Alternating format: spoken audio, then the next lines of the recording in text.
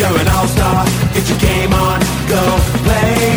Hey now, you're a rock star, get the show on, get paid. And all that glitters is gold. Only shooting stars break the mold. Welcome to another episode of the NRL Supercoach All-Stars podcast. This is Barnesy, back again for our pre-season podcast series with our team previews.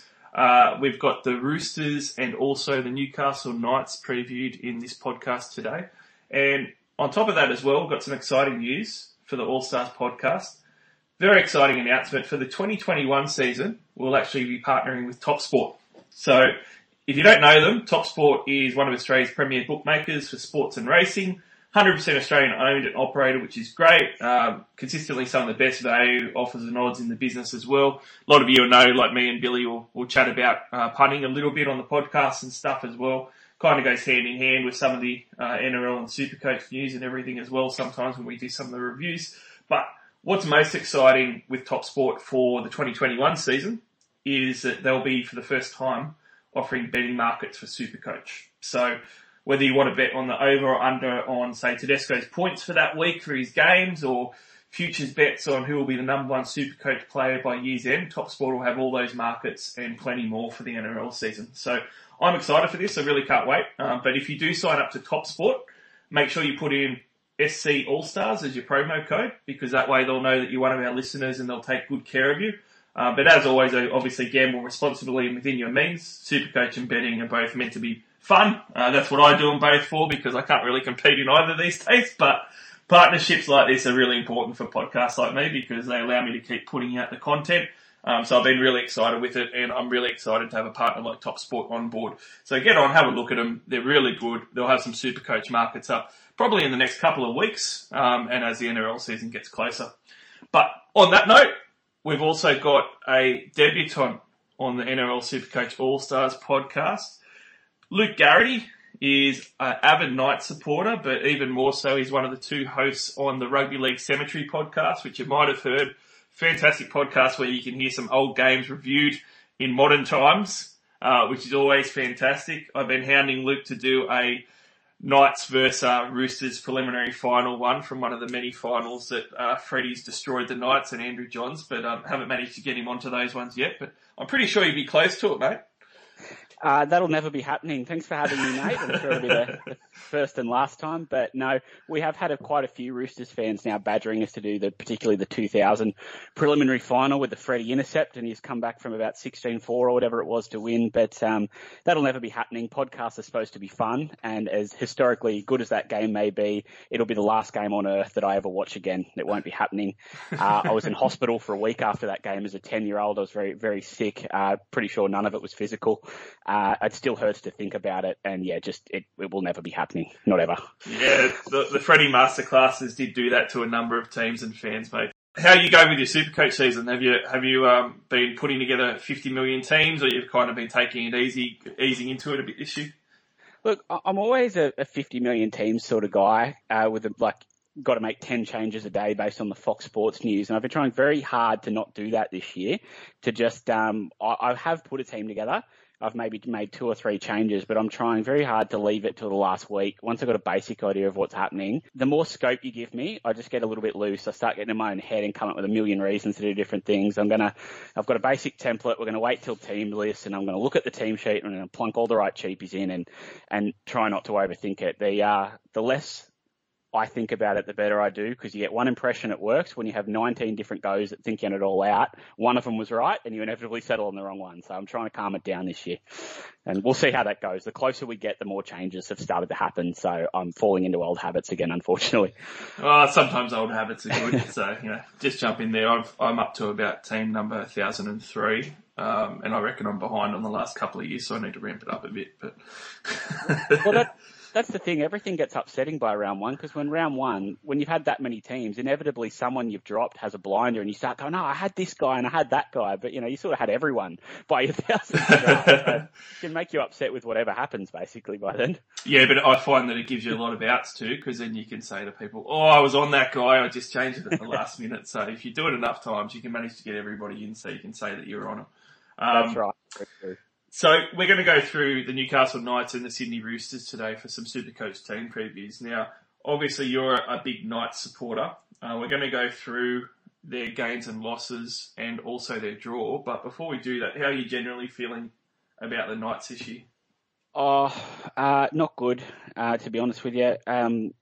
Look, the last few years haven't been much good, to be honest with you. They sort of have had, before last year, there was a couple of seasons in a row where they were in the top four by about round 10 and plummeted back out. Last year, they were in the top four and plummeted to sort of the bottom at 7th or 8th. And what people have probably missed, because a lot of people have been pretty up on O'Brien for getting him to the finals for the first time in a long time, and I understand that, and I don't think he did a bad job, but people need to remember how they finished the year. It was a shortened COVID season. We were 4 or 5 rounds short of what the season should have been, and the pattern was repeating. They got absolutely pizzled by the Gold Coast in the last round of the season. They got wiped off the park by South Sydney in the finals, and their last month was extremely poor. They had a lot of bad losses over the last month of the season. Even the last 6 weeks, the Warriors put 30 on them and that sort of thing. So really, there's been a pattern for a number of years now of Newcastle playing pretty good footy in the first 10 weeks of the season, usually with Ponga managing to really put a couple of routes on some teams and make us think we're going on. And they've faded out every season. I don't see last season as much different, other than they cut the season short. If it was 4 weeks longer, the Titans would have run over the top of them into the finals. I don't have any doubt about that. And there was a couple of teams around the bottom there as well. So I think there's not a lot of changes to the roster this year, and really the question is going to be the same for me as what it was last year. It's that you got the same roster, can you get more out of them? That's really what it's going to come down to. And if a couple of key guys improve, the forward pack's good enough to play top 8 football. It's a top 6 forward pack. It's really going to come down to Kalyn Ponga and whether he's going to become a James Tedesco sort of player, or a Brad Fittler, or those sort of leading players, or whether he's going to be a Sean Johnson and be a bit of a party act and put a lot of highlights and not make it. And the season's going to rest with him. That's really the long and the short of it. Yeah, I kind of see it pretty similar to you. I mean, I think that last season, quite fair enough too, probably O'Brien was a little exposed as being a pretty green head coach in the NRL. And that's fine, because everyone's going to go through that when they're a new head coach. So you'd hope that might be a positive in 2021, that he's got that season under his belt and that experience under his belt, that he should be able to right the ship a little bit more.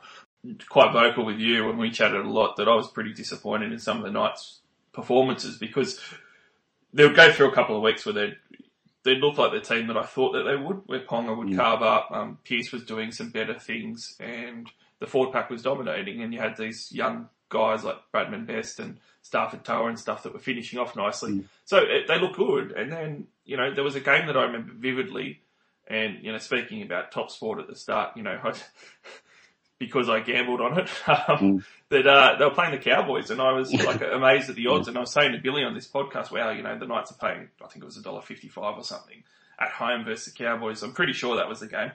And they got absolutely towed, by 1 million points, and it was just awful. And you would have sworn that you were watching a team that had already gotten the wooden spoon. That's how bad they were. And there was just too many of those performances. So I was probably higher on them last year than what you were. And I came right back to earth and ended up being pretty pessimistic by the end. So I really don't know what they'll do this year. For me, I think that their range is probably going to be somewhere in the realm of, I would say, bigger range than most teams that I've previewed so far. I could see them anywhere from sort of 6th to 13th. Yeah, I think that's pretty fair. I probably think 6 to 12, so fairly similar. I think they're not going to be right down the bottom because the forward pack's very good, and Kalyn will just win enough games. There'll be days where they just win, and that's been the case for a while. They played a game last year against Canberra where Kalyn Ponga could have been the best player in the world. If you watch that one game, yep. He was the best player on the planet by a mile. He played a game against the Sharks where he did the same thing. There'll just be enough of those results that they're not going to be a team that finishes dead last, or down there.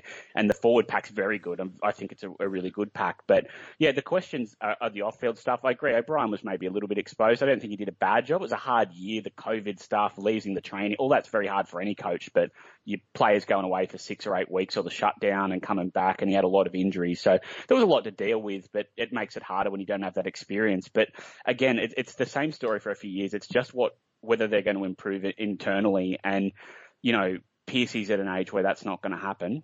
We're not going to see a wildly different to what he has produced the last few years, in my opinion. Now, they're unsettled. They've got young Brayley, I think, is an okay player, but he's a solid player. He's not a game-changing player in the spine. And then your 5'8's probably going to be Blake Green, and we all pretty much know what he does. So it's just coming down to Caelan again. And the question marks there are whether the Knights' attack has been appalling some weeks, and it's hard to know how much of that's him and how much of it's the guys around him, and that's got to change. But really, what he does and what they do with him will decide the season.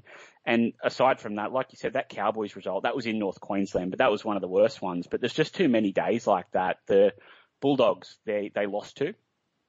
We lost a game to the Bulldogs. Who lost to the Bulldogs last year? And that was a game. Not many. No, they've lost like their last 9 or 8 of 9 to the Bulldogs and stuff like that. So what happens to them is they come out of the blocks okay. They beat some good teams. Like the Raiders win was a fantastic win. They have some wins like that. Then they absolutely put 50 on the Tigers, they put 40 on the Sharks. So you have these blowout scores they put on against middling teams. They get a good win here and there, but what happens is they can't compete with the top teams. Melbourne and the Roosters and teams like that tend to really put them away, and then they also drop gimmies. They've dropped gimmies for years. They've been beaten by the Warriors last year, the Bulldogs last year, the Cowboys last year, and that floor's too low. You can't. To make the finals and to be consistently in the finals and give yourself a shot, you just got to be putting those teams away. You can't go around, putting a good day on against the team coming 5th and flogging the team coming 12th, but dropping games to the spoon side and then getting pizzled when you play Melbourne and East. It's not going to do it for you. I'm getting a bit frustrated again. But I live in hope. Caelan Ponga is a generational talent, and I think the next year or two is when we're going to see whether he wants to be he wants to be a great player. We're going to see it now, or whether he's going to be a Sean Johnson and we're going to finish at the end of his career and he's going to have the best YouTube video ever, but not much to show for it. So this is when we'll find out, and I've got my fingers crossed because he's got it in him. He's good enough, that's for sure. Yeah, he's got a huge amount of talent. So Caelan Ponga's obviously someone that's very Supercoach relevant, but we're not going to be talking about it on this podcast because he's probably going to be gone at least the first month of the season. I think that the latest update was 4 to 6 weeks. So they won't rush him either. Yeah, that's right. And I mean, that's going to be a tough start though. Thankfully they got a good draw though. So let's go through that very quickly. The gains and losses, you kind of touched on, Luke, but I don't think they lost much at all. So Herman SASA was mailing it in basically for a year now anyway. So he's gone to the Gold Coast. Tim Glasby's retired, Aidan Guerra's retired, so that's nice to get some of that money off the books. Leno's gone over to Wakefield, which is probably good for him. I think he'll carve up the Super League, actually. I think he'll do really well over there. Come back over. Good for me too. Yeah, good for you too. It would be great for Mason. He'll come over on a massive, like $700K deal in about 3 years' time for a bottom feeder side and end up retiring on that. But Sione Matautia finally is gone. I know that some Newcastle people really like him and everything, youngest kangaroo ever, blah, blah, blah, but really fizzled out after his first couple of years. Andrew McCulloch over to the Broncos, probably via somewhere else now, and Tautau Moga over to the Rabbits. So I don't think you really lost much. As far as the gains, I don't think you gained heaps either, but Tyson Frizzell's a really good game. He's better than anybody that you've lost, and he's going to improve your pack. And then Blake Green is probably the type of 6 that you need with Pearson Ponga there, provided he can come back from his ACL injury. Everyone else, some decent signings in there, like Jack Johns, who I like, and a few others, but they're basically depth. So, I mean, we're going to talk about the draw quickly, but I know that we're going to disagree on this one a little bit, and I understand why. I'm going to tell you what I think about it, though. Really, for Supercoach, I've said this on every podcast, Luke, but I'll reiterate it again for the listeners. The first sort of couple of months are the most important that I'm looking for. I'm looking for a hot start. 4 to 6 weeks in particular is great. And I will say for me, and, I say this because of the sides that they're playing. So Luke's made a point to me before, which I'm sure he'll get to, that if the Knights are terrible anyway, it doesn't matter who they're playing, which is valid. My counterpoint to that when me and Luke have chatted is, well, it can't get any better though than what they've got for the first 6 weeks. So first 6 weeks, we've got 4 out of those 6 are going to be at home for the Knights, which is good. And they've got the Bulldogs, the Warriors, the Tigers, the Dragons, the Titans and the Sharks. Now, only one of those 6 teams was in the top 8 last year, and that was the Cronulla Sharks in round 6. And they're not going to be in the top 8 this year. I'm pretty comfortable in saying that. To me, those are 6 likely non-top 8 teams. Some of them might push for it, like the Titans or Warriors, Tigers, but likely those teams are going to be some of the better Supercoach teams to play. The important thing is they're not playing one top 4 team there. and they're not really playing any powerhouse teams or any teams that look fantastic. So all those teams pretty much allowed Supercoach points last season. Luke, I get your pessimism as a Knights fan, but that's the best starting 6 out of any team as far as your opposition. Like, you can't get better. No, the draw is good, but for Supercoach, you need them to score points. I don't see it. I just don't. They've lost 7 or 8 from 9 against the Bulldogs, and they got them in round 1. They never beat them. They've got the Warriors, who put 30 on them with Kalen Ponga late last year. They'll flog the Tigers. They'll do a job on the Tigers. They'll probably beat the Dragons, and the Titans put 30 on them last start as well up there. I get where you're coming from, but I think the big mark is that Kalen Ponga isn't playing. If Kalen Ponga was fit, 100% fit and playing, there'd be a big argument for starting him, even though there's a couple of probably better options at fullback now with that draw. But he's not playing. Would I take cheapies at the Knights? Absolutely. Would I take some of the forwards we might talk about? Yeah, I might, but not with the draw in mind. I don't see the backs that you will take for this draw. I don't see who you want to take that isn't obvious. Like, I would take cheapies. I would take roll gold gun forwards if you think there is one, a guy like Clemmer, you know what I mean? But who are you taking for that draw, and who's putting them over for all those tries? I just don't see that with that draw. No, look, it's valid points. I mean, look, I think that it's just more that even if they're going to lose some of these games, and I kind of made this point too. Wilfred's got this little soft spot for the Titans, probably because they're only down the road from him in Brisbane, so he's got to have a little soft spot for him. Wilfred would make this point often that, the Titans aren't bad.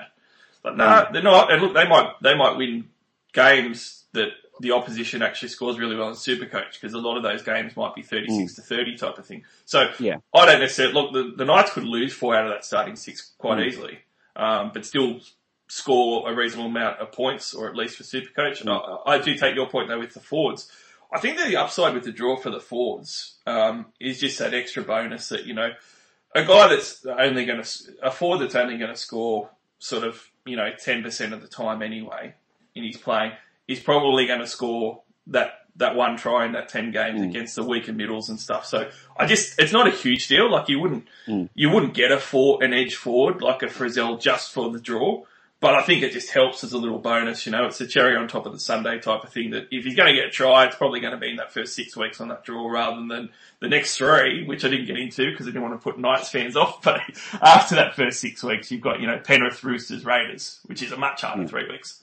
Yeah, no, look, that's fair enough. If you were looking at the price range, if you're looking at the price range of mid 500s and you're going to slot someone in, it's more appealing that, the Warriors game, either Barnett or Frizzell is probably going to be marking Ben Murdoch, Masila.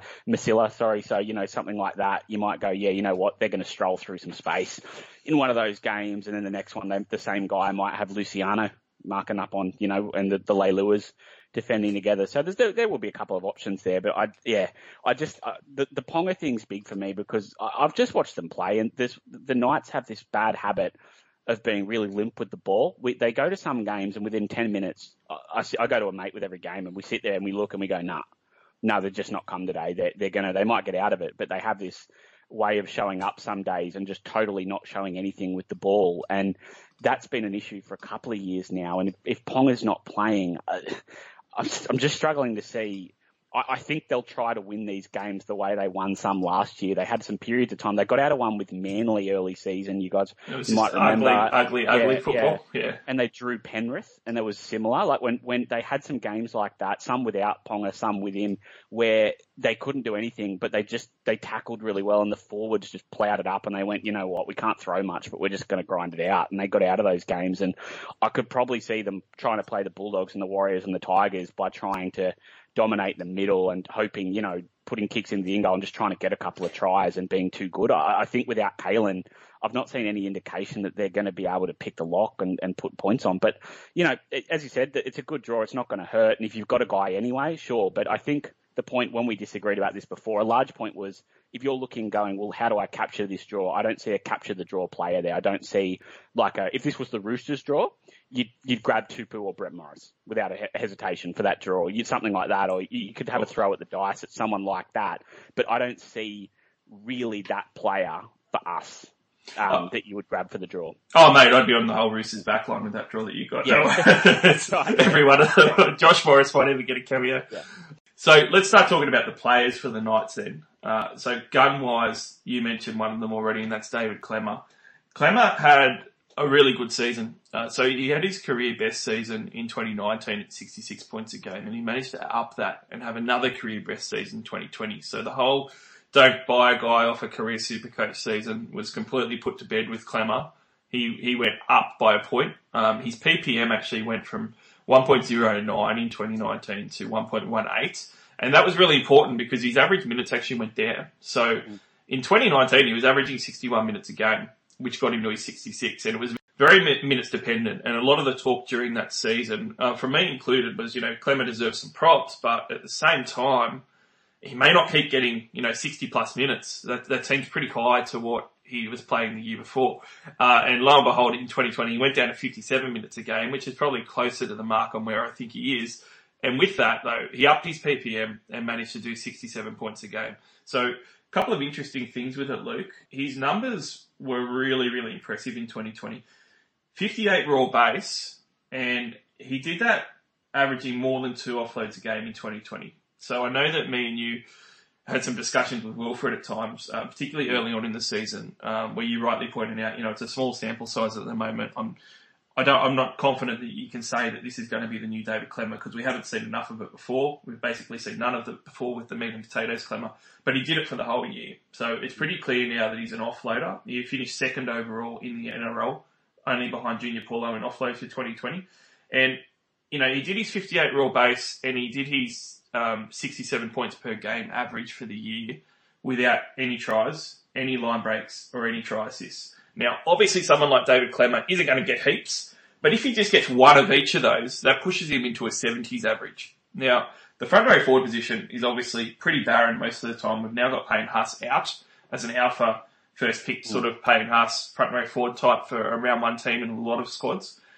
Klemmer comes in at 592,000. Now, I haven't been a big fan of Klemmer before, but he actually looks pretty good for this season based on what we've seen the last 2 years now. And you could even argue there's a bit of upside because, 0 attack when he's played the whole 20 games last year. It's unlikely that'll happen again. He'll get something.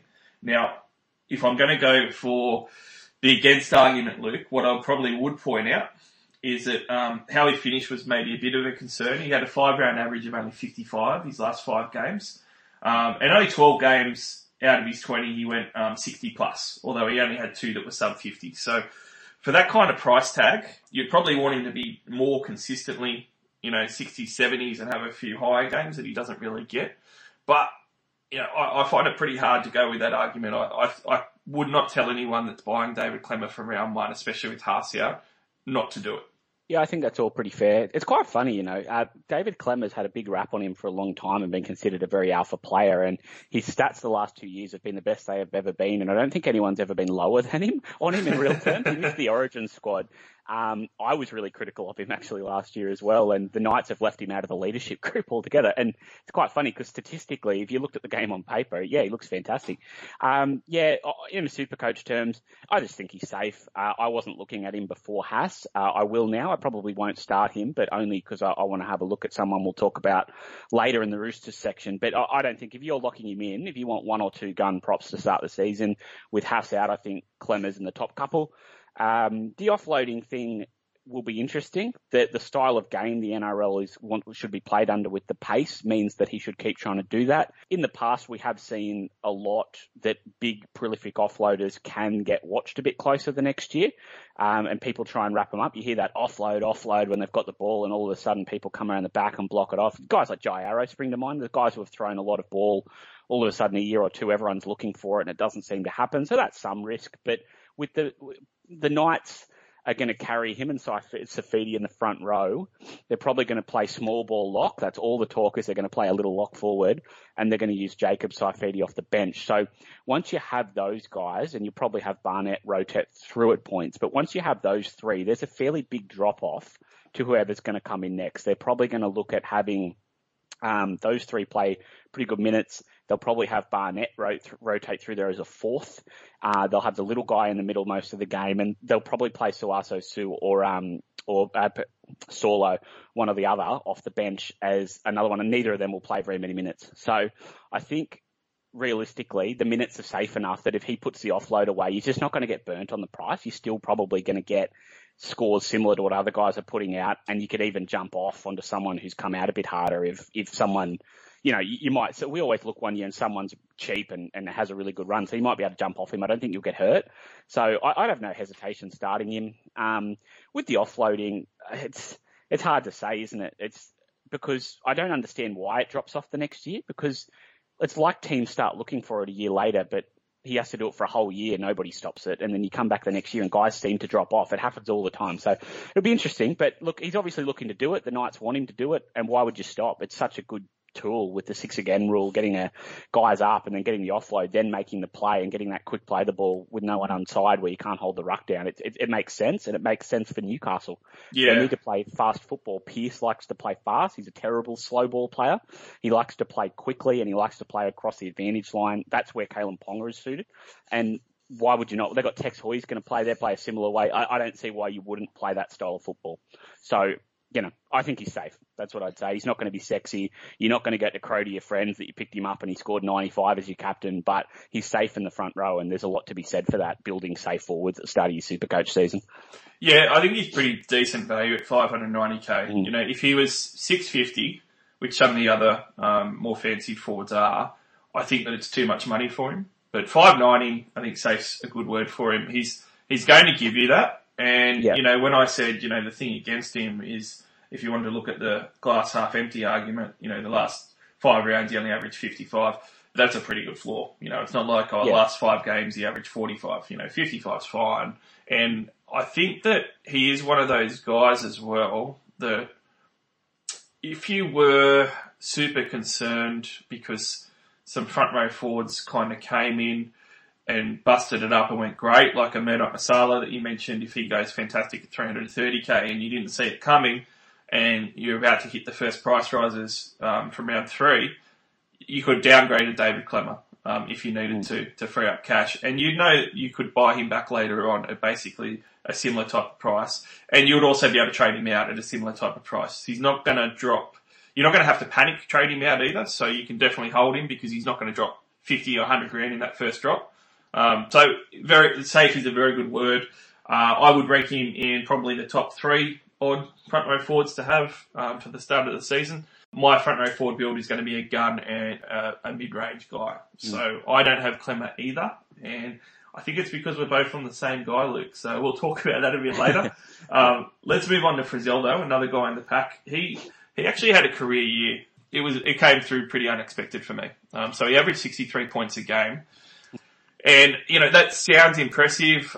He's coming off years where in 2019 it was 47, 2018 it was 56 a game, 2017 it was 50 a game. He always had the tag of being a bit of a plotter for Supercoach, and rightfully so, even though he'd hit some attacks sometimes or whatever. He also had injury concerns where, he'd only missed sort of an average of 3 or 4 games a year the 5 years prior to last year, but at the same time he was sort of limping around or had a sore back or whatever for other games that he actually played. So he was always a no-go for me. But he's come over the Knights, and I kind of think that he'll have a little bit of a chip on his shoulder because he really wanted to leave and kind of had the shits with the Dragons by this point. So he's coming in, he's going to be turning 30 this year, which is never great, but it's not too old to maybe have another good year. I think the couple of numbers that really stood out for me, he averaged 63 a game, which is a really big increase from 47 a game in 2019. Now, that on paper, that looks, wow, that's 15 points up. How can he possibly sustain that? Or 16 points up, actually. It all comes down to the minutes. So in 2019, he only averaged 57 minutes a game, and in 2020, he was an 80-minute player.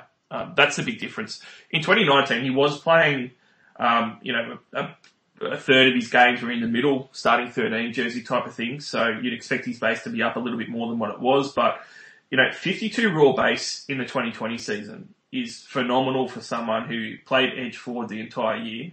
52 raw base is great. Up 10 points from 2019 in his raw base.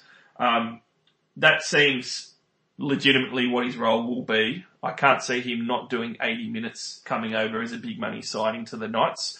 He is a guy that should be pumped up for the start of this season, and he is a guy that can cause a bit of havoc when he's healthy running on some edges. And like I mentioned, there is some weak edges there.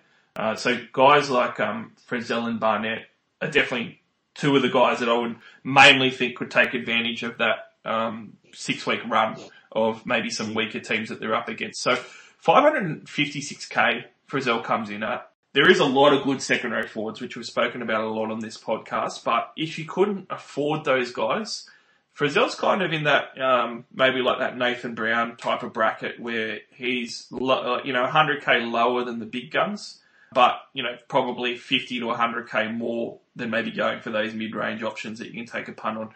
I'm not going to be going near him, but it wouldn't surprise me very much as a pod option because no one will own him, that he starts off his Knights career pretty well.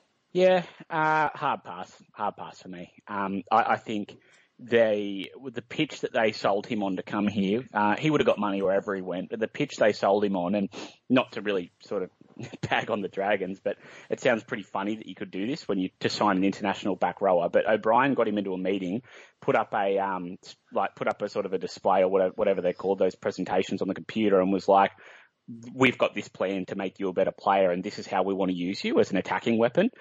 You'd like to think that the other club that had him might have thought that he could be an attacking weapon, but they didn't. And basically the talk was you're being used as a battering ram. They've been tactful in how they say this publicly because they don't want to bag St. George, but basically they got him in a room and said, you're being used as a battering ram.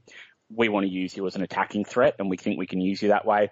So what I think you will find is there'll be a lot of plays designed around Frizzell, and that will include plays where he gets the ball to attack the line, but it will also include kick-out style. It will include him being left out. It will include him being the decoy. It'll be, big run, being left out. But I think you'll find the plan is not for him to do the level of work perhaps that he has done before and to be left to do a lot more of the attacking, both in a decoy and in running the ball role. I just don't think the base will be enough. I think the base will drop a bit. And do I think the attack will be enough to make it up? Not enough for you to buy. I think there'll be some times where he'll get it on, but I would almost be tempted. It's hard because the good draws at this time, but I'd be tempted to have a look later. If Newcastle have a good run later in the season when Kalen's back, I'm in, but Kalen's your man. You want to see a guy hit edge back rows at the Newcastle Knights, Kalen's got to play. It's not going to happen off Tex Hoy. It's not going to happen off Mitchell Pearce. And I don't believe it'll happen off Blake Green. I've watched enough of those guys play football. Two of them at first grade level for a long time and Tex coming through the grades. None of them have that pick the lock style of play where they isolate someone and hit the back rower on the crash play. The play you think of with Cooper Cronk hitting all the Roosters back rowers, or Proctor before that at Melbourne, the way he would do that, the way that Kalen does it now, and the way Thurston and Gavin Cooper, those back row plays, I don't see who's doing that for Newcastle. They will run the play, but it will be clunky because it doesn't have the guy with the class to do it there for the first 6 weeks. That's my issue. If you had Kalen there, I'd be a lot more up for this discussion of Knights edge back rowers in that draw, but they're short on guys. That's never been Pearcey's style. He'll give it to the back rower, but he'll give it to him with two guys in front of him, Luke Brooks style. That's very fair. And I don't think, the next guy we're going to talk about is a Big Balls pod that's on the other edge. But I actually like him better than what I do Frizzell. But, definitely. I think that it's probably somewhere in the middle between, Frizzell's career year last year and what he's done in the past. So probably that base, I don't think it's going to be 42, but instead of 52, it might be 45, 46. And that's probably where I peg him at when I look at the numbers projections. That's not going to be great. And he isn't a guy with prolific offloads and stuff. Even though I'm fairly positive on him starting well for the Knights in real life, I'm not going to buy him. But I could, it wouldn't surprise me to see him go on a 3-game run of good scores. Maybe average sort of 70 or something for a few games. That could easily happen. I think that he will go over for a try in his first 6 weeks, and that'll get his numbers up a little bit. There's probably too many better options to go there. But for draft, he could be value for draft when you're looking at some of the later round picks as well. And for betting, I reckon, if you're going to have a look 1 week, particularly when Ponga's back, if they've got an easy game, if we can bet on Supercoach stuff now, you get the right week and have a real crack at him going over for 2 off Ponga or something and getting a really big score, I think that wouldn't be a bad bet. With Supercoach stuff coming into betting now, I reckon that'd be on. That'd be a really good smoky 1 week when he's had a few low weeks. Bang him in to get a double on someone or something like that. Yeah, that's a good point. And with their draw as well, sort of 5 or 6 weeks in, could be good. Let's move on to the other edge back rower, and that is Mitchell Barnett. We got him as a Big Balls pod, and I like the style of player that Mitchell Barnett is. Whether he can actually produce that on a consistent basis for Supercoach remains to be seen. but he is a big guy. He can play middle and edge. He is a guy that is slated to play the edge. But at the moment, a lot of the rumours and predicted teams are that we're going to have Connor Watson at 13 and Barnett on an edge, and then Barnett will rotate into the middle 13 jersey, which gives him a mix of edge and also a bit of middle work rate. Now, he is a guy that, if you have a look at his numbers, they look good. 70-plus minute games last year, he had a 68 point per game average. He was second in the Knights with offloads, with 2 per game. And only had 1 line break try, which is kind of unlike him when he does play on the edge, because he normally does provide a bit more attack than that. So the year before, he actually had 7 tries in 21 games in 2019. So basically 1 in 3 games he was scoring on his average. And a 49 base in 2020 was actually very solid for an edge back row as well. He is someone who's going to go in and do the work. I'm just always a sucker for guys that have a good draw as a forward, as an edge back rower that can attack, because they do have that upside, like I said, that, if they're going to get a try, it's probably going to be one of these games. And he is a guy that in 2019 we saw score, 1 in every 3 games type of thing. And he does have a really solid base and work rate, but I'm a sucker for the base attack. Guys that can offload and tackle break, I love having in my side. His 68 point per game average looks really good when he's playing 70-plus minutes a game. We had a bit of a disagreement on Barnett as well. My point was that he was sort of coming in pretty valuable at his price point, and the numbers sort of say that there's a chance that he could have a really good season. At $543K, Mitchell Barnett isn't going to break the bank. He's probably cheaper than just about all of the upper echelon to mid-echelon star type of options. Like, he's cheaper than a Frizzell, 40 grand cheaper than a Nathan Brown sort of thing. Those mid-tier sort of options, he looks really good in as far as value. The question that you brought up was valid, Luke, in that, is he going to play 80 minutes now? I made the point to you that when I'm looking at his numbers, I need him to play 80 minutes. Really, 70-plus minutes is fine, but whether that happens or not, we can't really be sure. So I understand your pessimism with him. My glass half full approach is, as a pod, there's no one that's going to own him. And if he does play somehow, 70 minutes or even 65, he could come through with a really good average. He's averaged 61 and 62 points the last 2 years in what has always been affected seasons, where he's been thrown around in different roles, as well as, or just, injured as well, which he had a bad injury last year. So I do see appeal there. I'm not saying that I'm going to buy him, but if I wanted a real left field option, he is one that's there, and he is one that I could see hang with the big guns and potentially even break out this year if he gets the minutes and opportunity. Yeah, look, Barney is one of my favourite players. I love how he plays. He's got a lot of mungo in him and a lot of attack. Remember his first year at Newcastle, he'd knock a bloke over with a huge shoulder charge, getting a shove and then kick for himself. He's got that sort of real loose unit feel about him. He's got a bit of the Nathan Browns and that sort of thing. I have some breaking news for you that's happened since we started doing this. I got an alert on my phone. So, Wacko has just posted that Lachlan Fitzgibbon's hurt his shoulder and is going to miss the start of the season. See you, mate. Well, that significantly helps Barnett's chances of getting 80 minutes, but it's also significantly suggests they'll all be on the edge.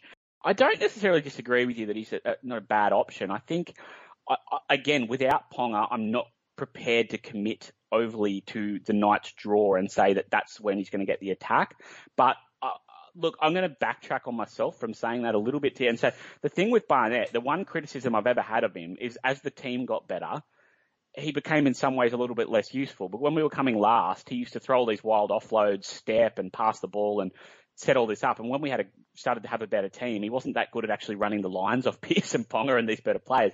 And so if someone is got to step up, it sounds really silly because he's the back rower, but quite seriously, in the same way that you might expect Kickout to do it with Cleary or whoever out, Barnett is the sort of player that if Ponga is out and they're struggling to score, that they might just give the ball to, and he might take it on himself to do a bit. He's got a history of getting try assists off, wild offloads, like 4 people on him, flicks it through his leg or around his back or goes for it, and then the guy goes over and scores off it.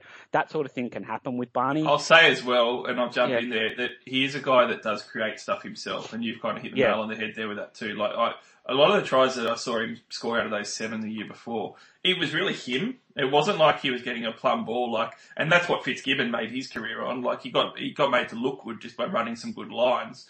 Barnett normally just sort of, there was a couple of times that I think he even got through from dummy half where it was like 25 out and he's just picked up the ball and just gone, "Bleh," and just done his Barnett stuff and just gone through, So maybe that's not as concerning that they don't have Ponga or a great ball player to give him ball. If he kind of steps up, like you said, he sort of makes stuff happen, and those line break assists as well, were all him. Yep. Look, I think that's fair. And in fact, the problem is he's probably missed opportunities to score off Ponga and that, to be honest, because he lacks a bit of polish. But I'll backtrack on that a little bit and say he's not a bad option. There's probably two things, not much to add to what you said. I think he's an all right option. Would I start him? No. Reason, I think when I knock back some of these guys you're talking about in this group, and I've done it to Purcell, again, it's not that I think they're going to be terrible options. I just honestly think you've got the wrong build if you're not going for your Crichtons, your Taumalolos, your Maddos, or going cheaper. There's going to be guys, there is every year, there is guys that start on the edge back row for $300,000 and stuff like that. We always get one. And there's talk of a few guys like that this year. You guys, your Murdoch Masillas in the 300s, even your Sean Blaw's down in the 2s. There's going to be players that will get big minutes in the forwards, unexpectedly, or get an edge roll for 60 to 80 minutes playing on not a lot of coin. And personally, with the way I think forwards are critically important to Supercoach, I think if you pay $540, $550, I just think you pay the extra and go all the way. Or if you don't have it, I just think you try and get 50 points out of someone who's really cheap and not costing you much, because you go and pay 300 for something, you got 200 grand to get your Cleary or to get your Munster, to get your Tedesco, whoever, Cook, whatever you want to do. I just personally think I'm either all in, and I've got all three of the big guns in my second row, and I will be doing that. And if I had to get rid of one, which I don't think I will, I'd be going cheaper. That's really my only knock. But I will add one thing, and this is really left field. Don't take this as definitely going to happen at all, but it's worth keeping an eye on.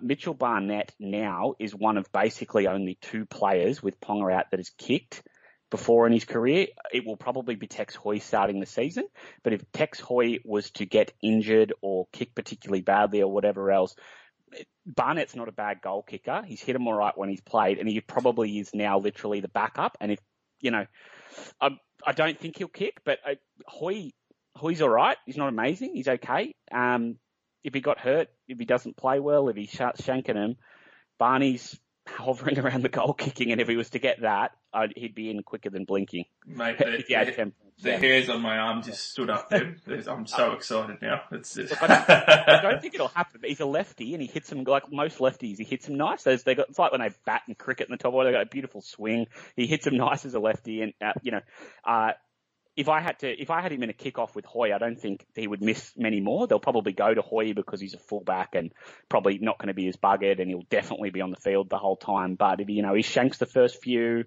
he doesn't want to kick, he gets injured. If he gets injured and they've got 5 weeks without him and Ponga, I think Barney will be close to being the kicker. He's probably the backup. I know he practices, so just keep it in mind. If we get the right injuries, you might be around there, and he'd be in the team so fast.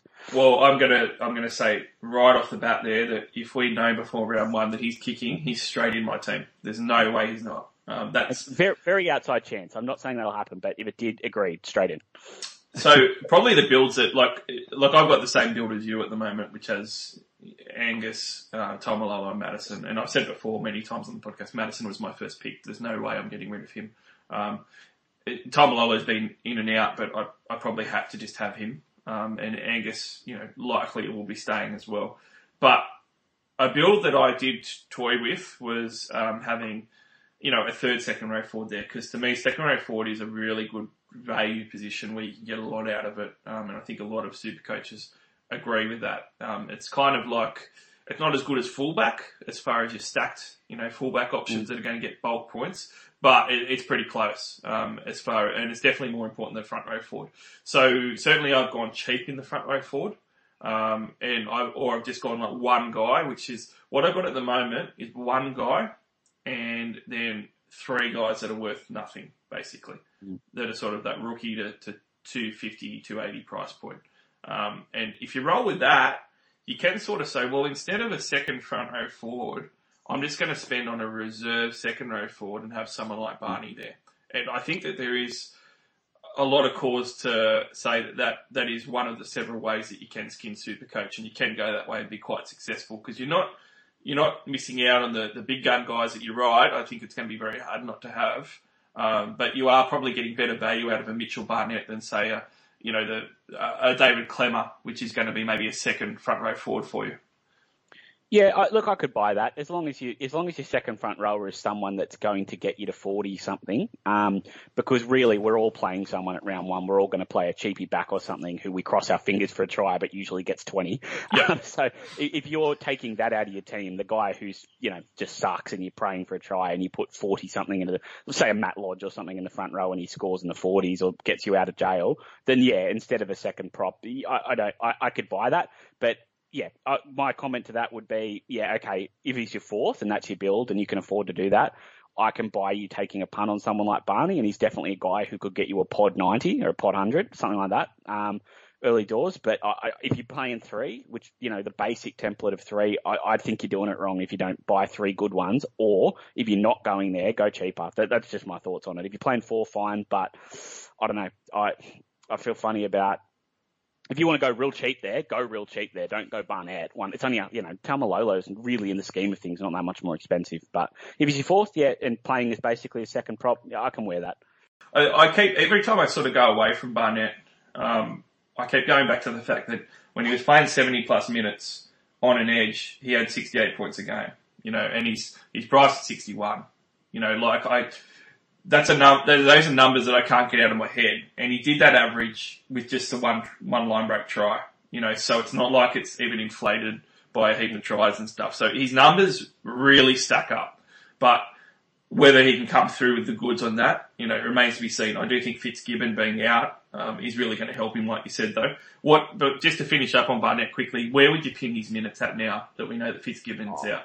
If we know that, and it is only Wacko, so he's usually right, but he's saying out for the start of the year. If that's true, if he is definitely out for the start of the year, I don't see why Barney won't play 80 minutes on the edge. They won't carry an edge player that will take minutes off him. They don't have anyone. That Guerra's left the club and was terrible last year anyway. But that he's gone. There's Brodie Jones, who's a young guy that plays okay there. I don't think they'll take anyone off and put them on that edge for Barney. And if they did, it would be to get Barney to the middle to spell someone. I don't see a scenario where they would put someone putting anyone else we have on that edge is a big drop now. So if you're making that level of drop, it's to get Barney to the middle, not to get him off the field, because he can play 80 minutes. Yeah, I think he's an intriguing option. I think he's a really good player. I think there's been times when his attack has been amazing and we expect it to kick on and it goes dull and he scores 45s. But he has the ability to pick up his work rate sometimes and make up for that. It can be hard with a few mouths to feed in the middle, whether he won't get as much work. But I don't think he'll hurt you too badly. He might get a 40 somewhere and you'll hate him, but he'll probably make it up with a 90 as well down the line. He's a good player. I'm very fond of him. He's probably that sort of guy. In real talk, if we still had City Country, I think he'd be at that level of player. He probably doesn't make the Origin team, but he'd be in sort of your City Country. And if he played for the Roosters or the Storm or something, I think everyone would be dead set all over him, and he'd be always talked about as an Origin bolter, just miss out, and everyone would say he was heaps unlucky. Basically, be Dale Finucane style, where Finucane got talked into an Origin jersey because he played for the Storm for so long, I reckon. That's right. If you're at the right club, you get the profile. I mean, Victor Radley's one. Like, he is a guy, I would suggest to you, he hasn't done anywhere near as much in his career as Barnett has, but he plays for the right club and he's good. So I'm not saying these players are bad. I'm saying when you're good and play at the right club, the hype builds a lot better than if you play for a club out of Sydney. Unless it's the Broncos. You play for the Titans, the Knights, the Raiders. You can fly unders a bit and how good you are, and he's a really good player. You're a really good player. 100% agree with you. Let's move on to another Big Balls pod that is a gigantic Sam Cassell Big Balls dance pod. And if anyone follows basketball, Sam Cassell does his Big Balls dance where he's carrying them around his kneecaps, and that's the size that you need to even look at this one. I'm going to put a caveat here right away, okay? When we're talking about Big Balls pods or these type of guys that might have some big games or whatever, it's not like we're saying you got to buy them or whatever. It's because Supercoach is fun, and part of that fun is going through everybody, looking at all the options and stuff, checking them out. And part of the fun is being different sometimes as well. And sometimes people just want to have fun and pick players that no one else has. That's fine. Have fun with it, whatever. And sometimes some of these guys can come off for runs. And so I'm not suggesting that I'm going to buy this guy at all, but there is some things to look at for Mitchell Pearce. he had a very up and down off season, let's say. So as far as his numbers go though, he's coming off 51 points a game in 2020. It's basically what he did for the couple of years before. In 2017 he had his 62 points a game, and before that was pretty similar, I think, from memory as well.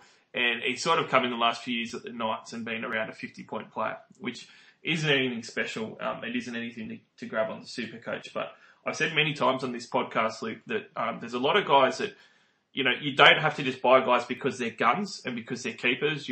There's a lot of players that can be valuable just as a run player. And that's basically where I put a Mitchell Pearce. Very similar to a Luke Keary. You don't want to own Luke Keary for the year. You don't want to own Luke Keary as a keeper. But if he's got to run a game for 3 or 4 weeks and he's bottom dollar, and you can make a bit of cash out of it and get a couple of good scores, he's a run player. Much of the centre wing is basically all run players. So Pearce came in from last year off a 26 raw base average, which is pretty solid for a half. Had 2 big tons against poor sides, which I think maybe bodes well for the draw.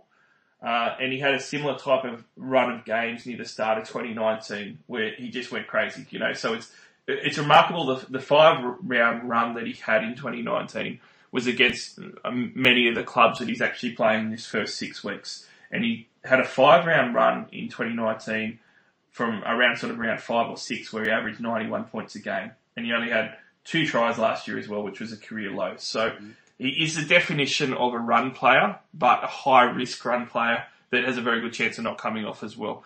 One of the things that I will give to Pearcey is, he did last year not have a huge amount of real low games, but he didn't have very many good games either. He was probably the definition of a plotter. A lot of 40s and 50s. Didn't have anything sort of aside from his last game where he scored a 28, all these other games are at least 30s and he only had a few of those. He wasn't going to give you a vomit-worthy score at all, and his base was pretty decent. He's not a great Supercoach option at all. He's coming in at 450k. He is a guy where I'd say I will target him in draft because I think that he's going to up his value with Ponga out in the first sort of month of football. I guess for you, Luke, look, we've seen Mitchell Pearce go on runs. I just said there was a 5-round average of 91 that he went on where he looked like the best player in the comp just about for that 5 rounds as far as what he was doing. I think that he was on top of the Dally M leaderboard by a big margin, like 6 or 7 points or something at that point. We've seen him go on these sort of runs before. They've got a good draw. Kalen Ponga's out, so he's going to be dominating the ball quite a bit. Blake Green's more of a, kicking and sort of managing the side on the field type of thing. He's not going to dominate possessions that much, I don't think. So is there a chance that, someone like Pearcey does step up, especially with the off-season stuff where he probably feels bad and kind of has a bit of a chip on his shoulder and kind of owes it to his teammates to have a good start to the year? No, not interested, but pros and cons for the sake of it. I'll give you pros. Mitchell has a fairly good history of when he stuffs things up off the field, which happens a bit.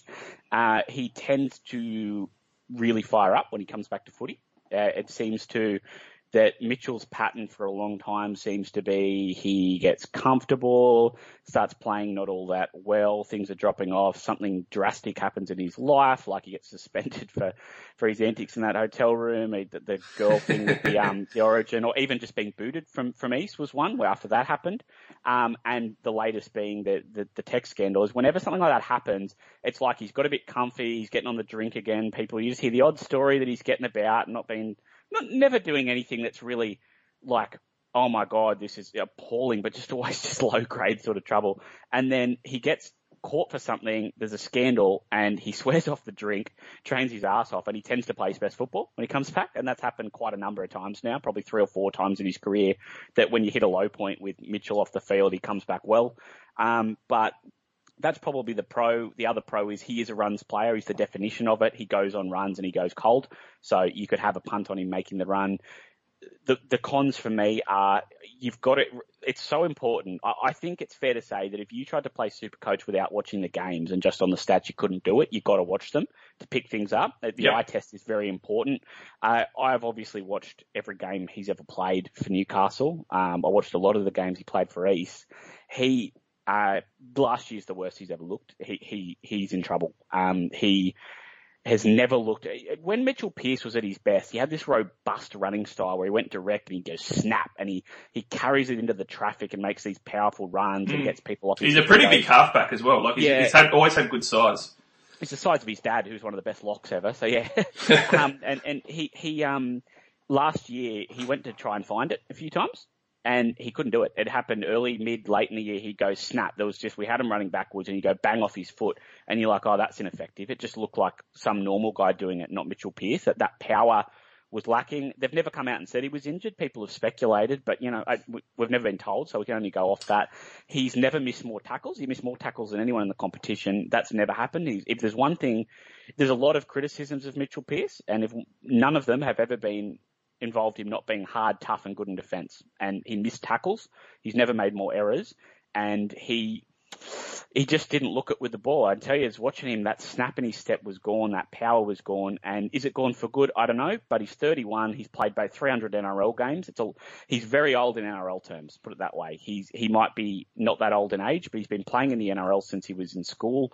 He's never missed a lot of time injured. So he's played a lot of football. He hasn't had a lot of breaks. And he probably had one injury for the Knights and he had a suspension at the Roosters. And otherwise, he hasn't missed much footy. And I think, to me, he's on the wrong side of 30. I think if you're on the wrong side of 30, you've played 300 games and you're watching him and you see what's objectively his least effective year in terms of power, in terms of tackling, in terms of everything, I'm not prepared to go there the next year. Can he come back? Yeah, he can. He's had a long career. He's a good player. Maybe he will. Not prepared to bet on it. And the kicker for me is that he's 450k. Mitchell Moses is 481k.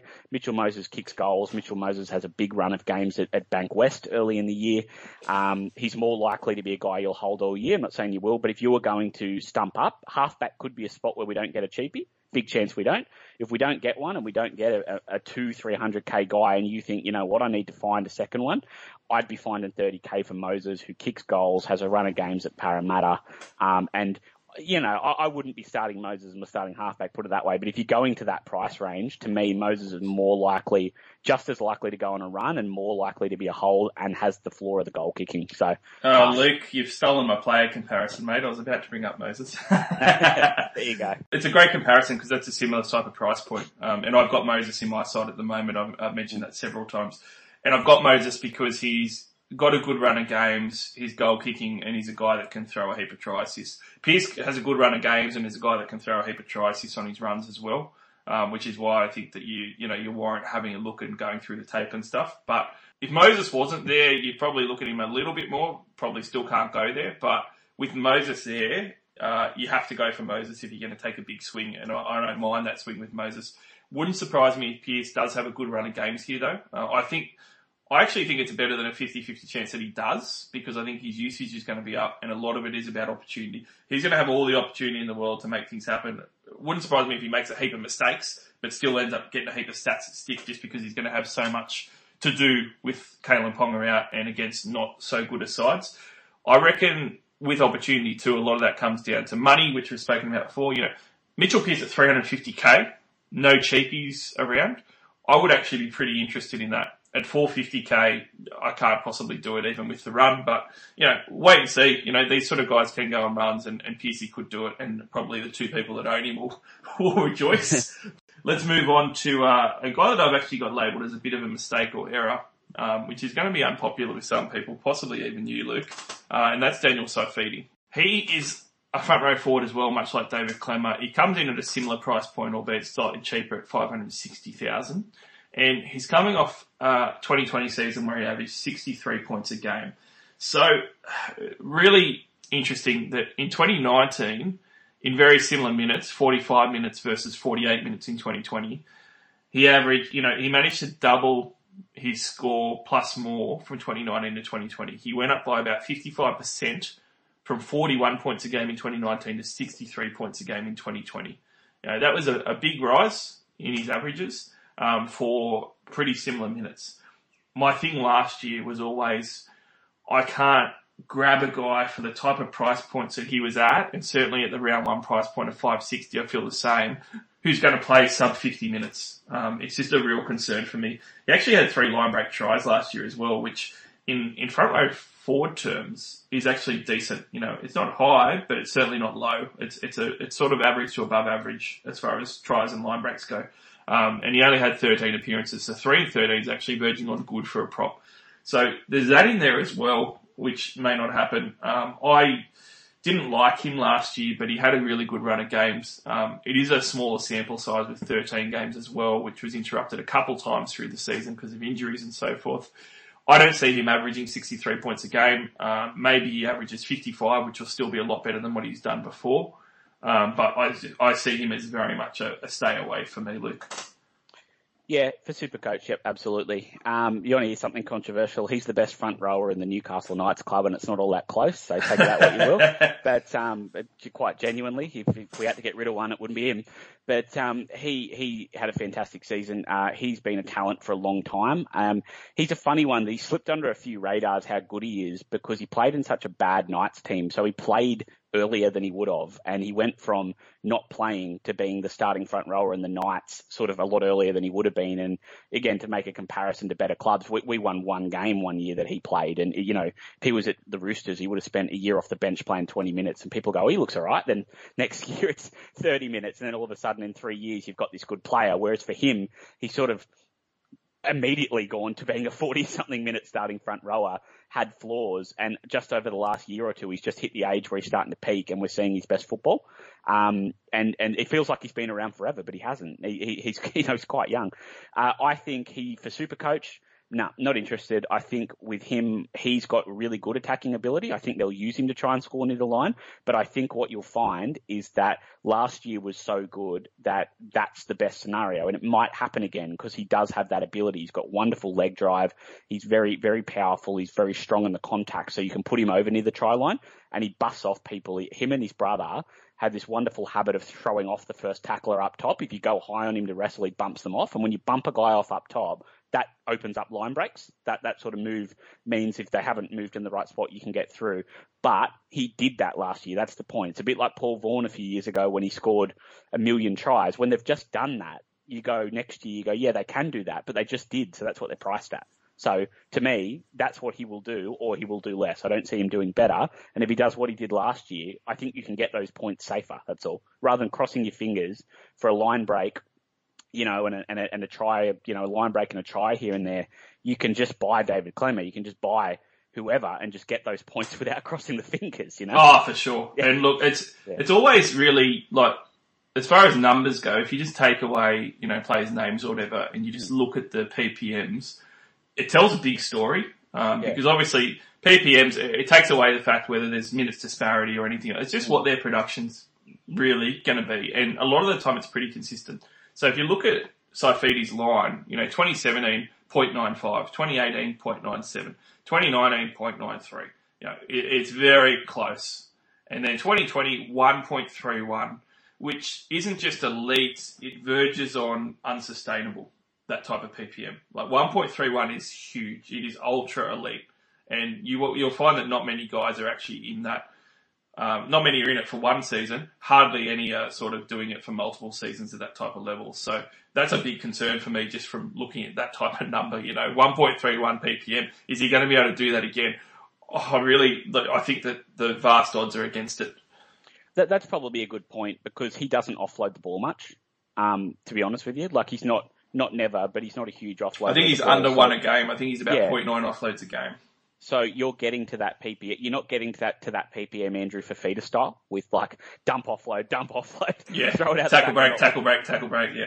Yeah, you're getting there through powering through line, like things that don't happen every week and you can't replicate with line breaks and stuff. So I think he's a super player. I think we're going to see the best of him. I think he's really becoming one of the better front rowers going around the NRL. And I tend to be low on Knights players, not high. So it is quite a compliment from me. But he's really good, but I don't see him doing better than that. I could see him having, you know, he's a damaging player, so I could see him possibly going close to it. But I think the odds are he goes down and there's no chance he goes up. And if he stays the same, it's not that good anyway, so I wouldn't be taking the risk. I think Newcastle will, if you looked how New South Wales used him, he had a really good first origin and he did it really by really taking the ball up hard and getting quick play the balls. And I think battering Ram suits him. He's got the attack, but at Newcastle, the way I would be playing is telling him I'd be having Clemmer go play one, then you have Safidi off the back of it when the defence is a bit more skittled.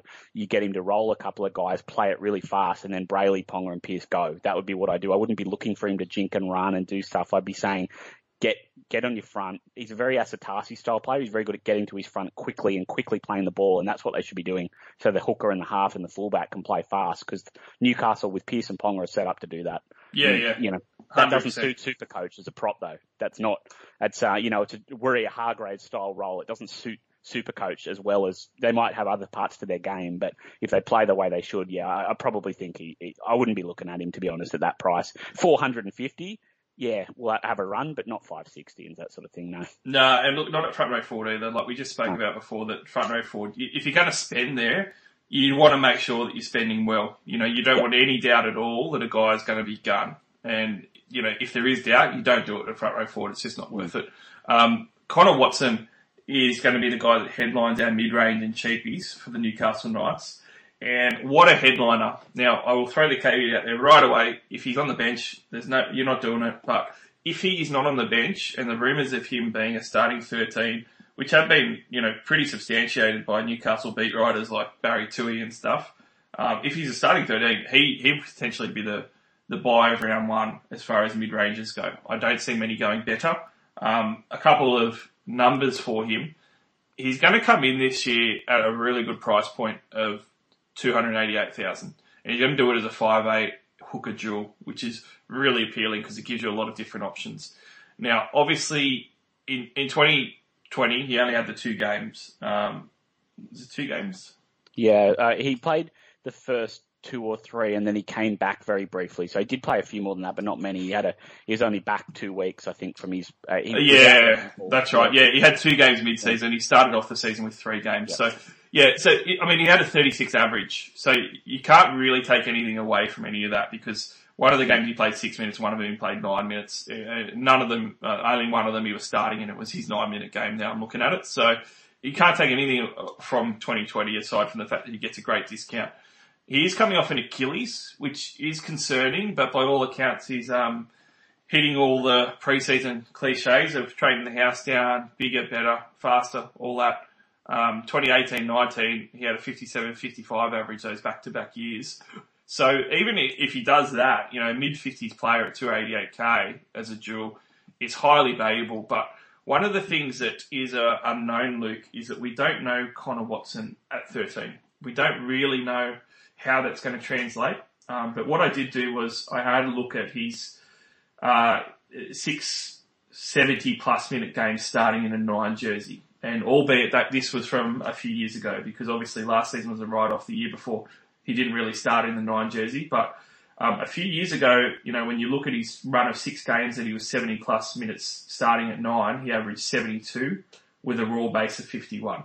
Now, 9 is obviously a little different to 13, but the tackling workload defensively is going to be pretty similar, and you'd expect him to run a bit more as well. So, I don't see him being less than what he normally would do at 9. Now, obviously, 6 games is not a huge sample size.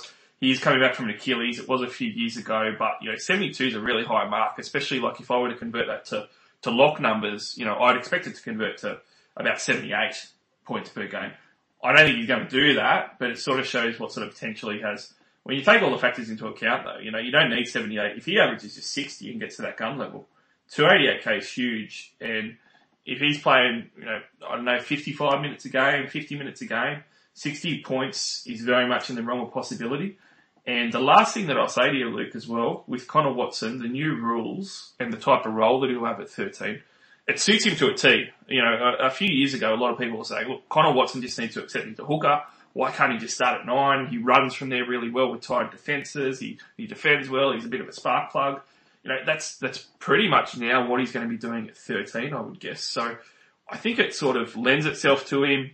He's in a great role with a lot of opportunity, and at 288k, if he's starting 13, I don't know why anyone would leave him out.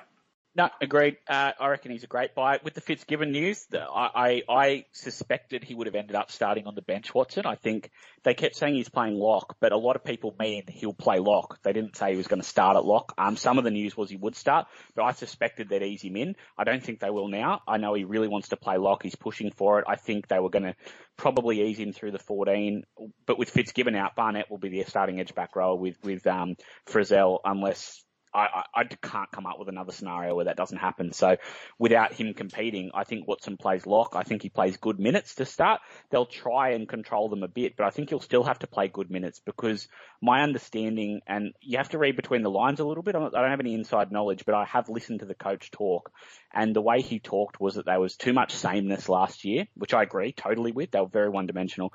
He said they needed to get a faster body in there. It's the way the game's going. And then he said, we are fortunate enough to have two in Watson and Mann. So to me, what I think he is thinking, I want to get Barnett onto an edge. I want to get Connor Watson at lock. And when Green comes back at 5'8" in the early rounds of the season, we get Mann out of 5'8", thank God. And he'll go to the bench as the utility who will also pinch hit some minutes. So on a regular basis, Mann will pinch hit for Connor at lock or go out to a utility position if needed. And if that's the case, Watson also is probably not the first guy moved to the backs if there's an injury. So not only are you getting a lock forward, he probably isn't going to get shifted to centre and that sort of fullback and that sort of thing. If we get an injury, it's more likely to be Mann, which solids him up even further. I think he's a great buy. It suits him so well. You looked at his hooker numbers. That's a really good idea. The other thing you could do is just bloody look at his 5'8" numbers, because I tell you what, it's not like he was scoring any of them by passing. I watched him play. He was at one point averaging 20 in runs playing 5'8". He never passed the ball. It was a joke in the night sense. It's that they give him the ball and he looks at all the options and he goes, running looks good here. And you go, for Christ's sake, Connor, pass the ball. And he'd throw three guys off, but they could not run an attacking play because he cannot pass. He, A, can't pass very well. He's got no class. And B, never occurs to him to try to pass. It's never, looks up, he goes, what do I look like doing here? Well, it's great that you moved to a Kurt Mann option then, because he's the ultimate playback. That's right. Yeah, that's right. I didn't say I liked the alternatives. But yeah, look, I really like Connor as a player for those shortcomings. I just had a bit of a joke at. I love him. I think he's got a real amount of talent, and there was always the question, how do we get it out of him? And I was worried he was going the way of Peachy. I was worried that because of the lack of imagination rugby league coaches have in the modern game, they were never going to find a way to get him in. That it's amazing how they can misuse guys like that and shunt them somewhere, bench them, and never be creative enough to go, how do we get this guy in the game? And for Connor, lock forward is perfect. It gets him in there. It was an option before everyone else did it. We shouldn't need 5 other clubs to show us through Radley and those sorts of guys that it's an option, but it damn well is. And I'm just glad they got there in the end, because he's the sort of guy, he's got pace. The thing with guys like him, they're not good enough to pass the ball at 5'8" all the time, but they're more than capable of passing at lock. When you translate that to the forwards, his level of passing becomes a real ability. Like that little bit of vision and passing he has in the forwards is fantastic. So you suddenly got a guy who's quick, can take off in holes, he can go what a woe, he's got a motor so he can tackle, and he's good enough to look up and run a play when needed. So I think it's perfect. I'd be starting him on the bench. If he was on the bench, I'd still buy him, but I'd have bought him as a backup hooker. If he starts, I'll put it out there that if you want to think about saving some money, if he is starting at lock forward, you could think about skipping Damien Cook. I don't think there's many options at hooker. I think he'll go that well that if he is starting at lock forward, you could take a punt on leaving out Cook and saying he's my hooker. If you want to go with a build where you build guys elsewhere, Cook's had a good season last year, but he can be hot and cold, Cook. And if you want to gamble that he'll be cold, not saying you should, but if you want to gamble, you could go, I'm going all the way and go all in on Watson and play a TP at the other. It's not about, he's good enough that if he starts at lock forward, that becomes an option. Same thing at 5'8". He's good enough that if you want to pick him at 5'8" and go, Munster is too expensive and I don't want to pay up for Walker, you could just start him straight up. I think it would be, I agree. good. You could do that. Yeah. Yeah, it's definitely an option for sure. One thing that's not an option is to leave him out of your side. So if he's starting, he's the definition of a must-have. The only risk that you have with Connor Watson is injury. That's probably the only thing that's there. And that's there with a lot of players anyway. You can't take that into account. He is a must-have, and everybody knows that I rarely have a must-have. Connor Watson's a must-have if he's starting. It doesn't even matter what minutes he's getting. Starting jersey, Connor Watson straight in. He's going to make a ton of money, and he's got a great draw that's really going to lend itself. We're talking about, who in the Knights is going to be able to attack without Ponga there. Connor Watson will be able to, because he'll do it all himself. That's for sure. Let's move on to some of the other guys. If he was the one thing with Watson with injury, if he was 400k, injury is a real concern. He's 280. It's just not a concern. You can't lose. You cannot lose. Yes, There's no way. Yeah. Tex Hoy comes in at the number 1 jersey. Now, he only had 2 games last year for a 49 average, close to 36 raw base. Not enough to take away from that because it is only 2 games, but I mean, he was solid. He wasn't putting up 10 points a game in his starting number 1, so that's a good thing. He comes in at 240,000 as a dual 5'8" fullback. So not rookie price, about 70k above where you could get a rookie at, but not a bad price point, as far as putting some mids and cheapies in your side. Obviously, Kalyn Ponga, his timeline keeps getting pushed out a little bit. At first it was, maybe round 1 to 2, then it was sort of maybe the first few weeks, and now it's sort of blown out to, 4 to 6 weeks. I'm not sure what to make of Tex Hoy, so real quickly, Luke, give me your Knights feedback on it. I don't have Tex Hoy at the moment. If, he's one of those guys that maybe gets 6 weeks run, he's going to be good. If he only gets 3 or 4 weeks run, it's not going to be good. It's really dependent on Kalyn Ponga, obviously. If there's enough cheapies or mid-range guys around that price point, I probably don't see the need to go with him. If there isn't, then he's a fine fill-in, and that's kind of where I've got him at the moment. Nah, get him in, mate. Get him in. Tex is, I think, I'm surprised people are off him. We're in a Supercoach group and people seem cold on him. I don't get it. I think, so with Tex, first and foremost, I'm not one of the mad Knights fans who loves Tex. When they've spoke about him for a few years, and I made a real effort to watch him in the New South Wales Cup, and to watch him come through, I watched him play fullback, 5'8", and a lot of centre in the New South Wales Cup. If I didn't know who I was looking for, honestly, I wouldn't have noticed. I never saw him do anything, and I never saw him do anything that was worth the hype that was going around. His dad's mates with Andrew Johns, his dad's famous surfer and everything, so I get that that's where the hype was, but I never saw anything. And I watched him play first grade last year, and yeah, I did see a bit. I'll be open whether I've got him wrong or whether he's just improved. When I watched him last year, I thought, I didn't see you do that in the New South Wales Cup, and I guess that's a good sign as he went up a level and started to show a bit more. So I'm not all in on Tex as a player. I think he has potential, but I'm yet to be sold he is the next big thing that Knights fans want him to be. We get very obsessed with local juniors here, and local juniors who are friends with Andrew Johns is just ticking too many boxes for us, especially when their dad surfs and all that sort of thing. It's ticking too many Nova Caspia boxes for us not to be keen. But I will say he does have potential, he is very Supercoach friendly. He is a runner of the ball. He runs the ball very heavily. He's got he's probably a bit shorter than Munster, but he's got a similar build to Munster, and he's quite a heavy fullback, 5'8", with a bit of pace that he doesn't look like he has. You look at them, he doesn't look that quick. Munster doesn't look that quick, but they've got a bit of pace. But he can pass as well. He's not a guy who's going to throw ball of the century with that classy short ball, but what he does do is he can run plays. So he will link out the back at fullback and throw a cutout to his winger.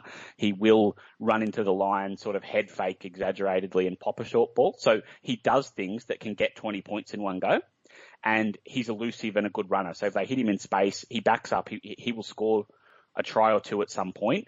He will be out the back on the play. So if we get a side short and an overlap, he will throw that last pass, that sort of thing. So he can do the things that get you 20 points. He can make tackle busts. And most importantly, he will kick goals, most likely, in this team. So if the Newcastle Knights are playing a 240k fullback who's available at 5'8", and they're playing, going to your logic here, I'm the one who said the draw wasn't good, but if you think the draw is good, you're the one who thinks the draw is good. So if you like the draw and they're playing the Bulldogs and he's kicking goals, they're playing the Warriors on the Central Coast, so it's not an away trip, and he's kicking goals, they're playing the Tigers at home and he's kicking goals, then they get the Dragons, then they get the Titans, then they get the Sharks at round 6, you've got to be having a pretty good look. Ponga, they're pushing it to 6 weeks, so you've really got to take that. If they say 6, it's not going to be 3. It was 4, now it's 6. Could it be 4 or 5? I guess that's still possible. They will not rush him. He is too important. He is not important for this year only. He's important for 10 years. They have to have him fit or that club is buggered. And they've invested in him and he's that good of a player, and we don't get good players here that often. They're not going to muck around with him. And O'Brien has been in good systems at Melbourne and he is not the dumb coach who is going to flick Ponga back 3 weeks early or something. So Tex will get 4. He'll probably get 5 or 6. He's going to kick goals. He's playing fullback. He's a runner of the ball who can pop a pass. Am I all in him as a player? No, but I don't really see it. He's my backup 5'8", and he's in. I don't see. I'd be having him before Moylan. I can tell you that much, because he's just the weeks he's there, he will do more. And if Ponga comes back in round 4, swap him to Moylan. Like you'll get a swap. It won't hurt you. You're a big chance to. I'd be getting him and I'd be playing him. You got to play 17 players. I'm playing him. Yeah, I think that the scary part for me, if I agree with everything that you said on your assessment on him, and if I had some more guarantee of if I had Ponga's out for 10 weeks, Hoy would be straight in, and I'd have him over Moylan. I think that where people are getting hung up in Moylan, or those sort of players, is that you've got the opportunity to have them on the bench and not play them, and for them to eventually make you money.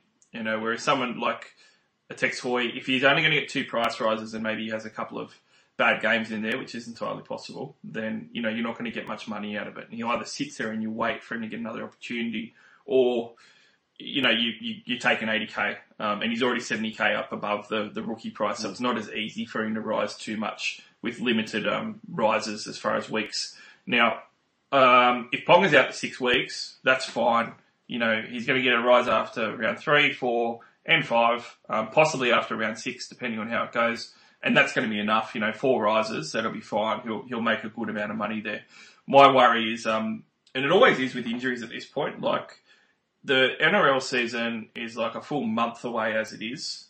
So when you're talking about timelines on guys in the pre-season, until it's a bit closer to the start of the season, it always worries me, because obviously guys' timelines can always shorten or blow out. And they could, Kalyn Ponga has more than 2 months to get better and get better earlier and be able to return sort of round 4. There's a long period of time in there.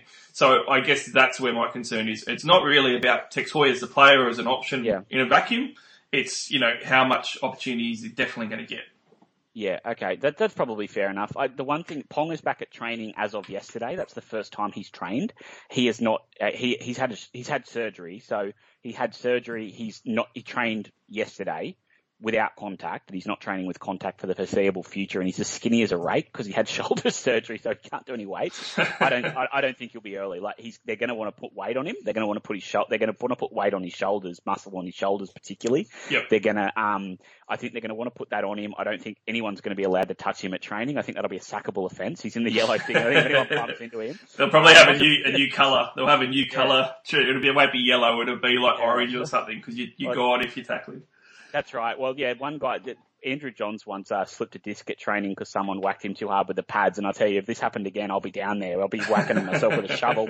Anyone repeats that with Kalyn. But yeah, I think the thing with Hoy, that's the thing. I'm fairly confident you won't see Ponga till rounds 5 or 6, in which case I'm happy to take Hoy because I think I can get some good scores. The second one is Kalyn Ponga. If he comes back in round 5 or 6, plays 4 weeks, he will be picked in the State of Origin side somewhere without a shadow of a doubt. If it's not at fullback, it'll be on the bench. He won't not be picked. They're not good enough to not pick him, and you'll get Hoy. So worst case scenario, you might end up with 60, 20, 70, 30 from Hoy or something, and a low break even coming into the Origin period, and they will rest him again there. They will not take risks with him. He did a hamstring 2 years ago backing up from Origin, so it's fairly safe to say that's in the bank of what they've got now. When they have his medical history, they will have that he did a soft tissue injury backing up from an Origin game, and we'll be very cautious about doing that. And I suppose lastly, now this is totally me speculating, so don't base your Supercoach team on this, but Tex Hoy's been the talk of the town at Newcastle for 2 years now. Last year, they said he was so impressive in pre-season that O'Brien said, I wish I'd given him time at fullback but at training, but I've never even trained him there because, I wish I gave him training at 5'8", but we didn't train him there all pre-season. We had no idea how much he'd stand out. And then he stood out and they went, right, he's got to bide his time. And he played off the bench here and there. Then on the wing, he played at fullback when Kalyn was out. So they went, wow, we could see a future for this guy, but didn't pick him because he hadn't trained enough to play in the spine. Then, we're a season later and he's coming in. He's still all the talk of the town and he's going to play fullback for Kalyn for a few weeks. If he plays well, if they don't put him in the team here somewhere, it's never going to happen. They've got Blake Green at 5'8", Mitch Pearce at halfback. They're still trying to re-sign Pearcey. I don't think they will, but they're trying to. And they've got Clifford coming the year after. So, aside of my thoughts on Clifford, the point remains they've signed a halfback or a 5'8" halfback. They've got Green here now to play 5'8" this year. They're trying to still sign Pearcey. They are going to have to try and get, in my opinion, Hoy in at centre instead of Tuala or Shibasaki. I don't base your team on that. It's only my opinion. But if they think he's good and he plays well the first few weeks, with all the hype, if they don't pick him now, he'll never get picked. He's not going to be the backup for 10 years for Ponga. He's in his early 20s. He's had 2 years around the first grade group in and out. And if they think he's going to be a good player, which they do, they have to now do what Melbourne and good teams do and slot him in somewhere. It mightn't be his first choice, but he played a lot of centre in New South Wales Cup. They're playing absolute pelicans at right centre at Newcastle. It's not like there's not a spot. It's not like there's not a spot there. And surely they're going to have to put him in. But that's off the top of my head. Don't base your team on that. We'll see. All right. Well, it sounds like you're invested in Tex Hoy. I see him as a definite option. Yeah. Option for people to consider. We're going to finish on the Newcastle Knights, so as a bit of a mid-range / cheapie is someone who I haven't really seen anyone speaking about, and that is Brayley. Now, obviously young Jayden Brayley didn't have a good year last year, and that's an understatement. He came in, scored 43 points in his first game with 45 base, 72 points in the second game, which was phenomenal, and then was out. Did his knee, gone for the rest of the year. So, he was a cheapie that a lot of guys had last year. Coming into 2021, I haven't seen any talk at all about him, really. Everyone's obviously on the Little train. Now, I understand the Little train, and we're going to get to that in another podcast, but Jayden Brayley comes in a little bit higher price at $356K, but he did average 58 points a game in 2020 on those 2 small sample size games. He does look like he's going to get 80 minutes a game.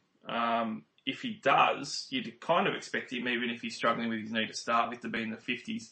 Out of the Brayley's brothers, he was the guy coming through that was the more creative one and that did have a bit more of an attack and running game, which I think we saw in his second game last season before he did his knee. Now, there's a lot of boxes to tick there at $356K. He does have a good draw running a couple of packs that are going to maybe allow him to do a few things as well. I get that Little is 277K versus 356 for Brayley, but I would have expected a little bit more talk on Brayley, Luke. Yeah, I think he's a pretty good option. He averaged 46 and 67 minutes when he was at Cronulla in his better year, when he played the most minutes. So you're extrapolating out of that, you're looking in the 50s, over 80. He came here and wants to play 80 minutes. The coach wanted to give him 80 minutes. He played 80 minutes when he was fit in a very small size.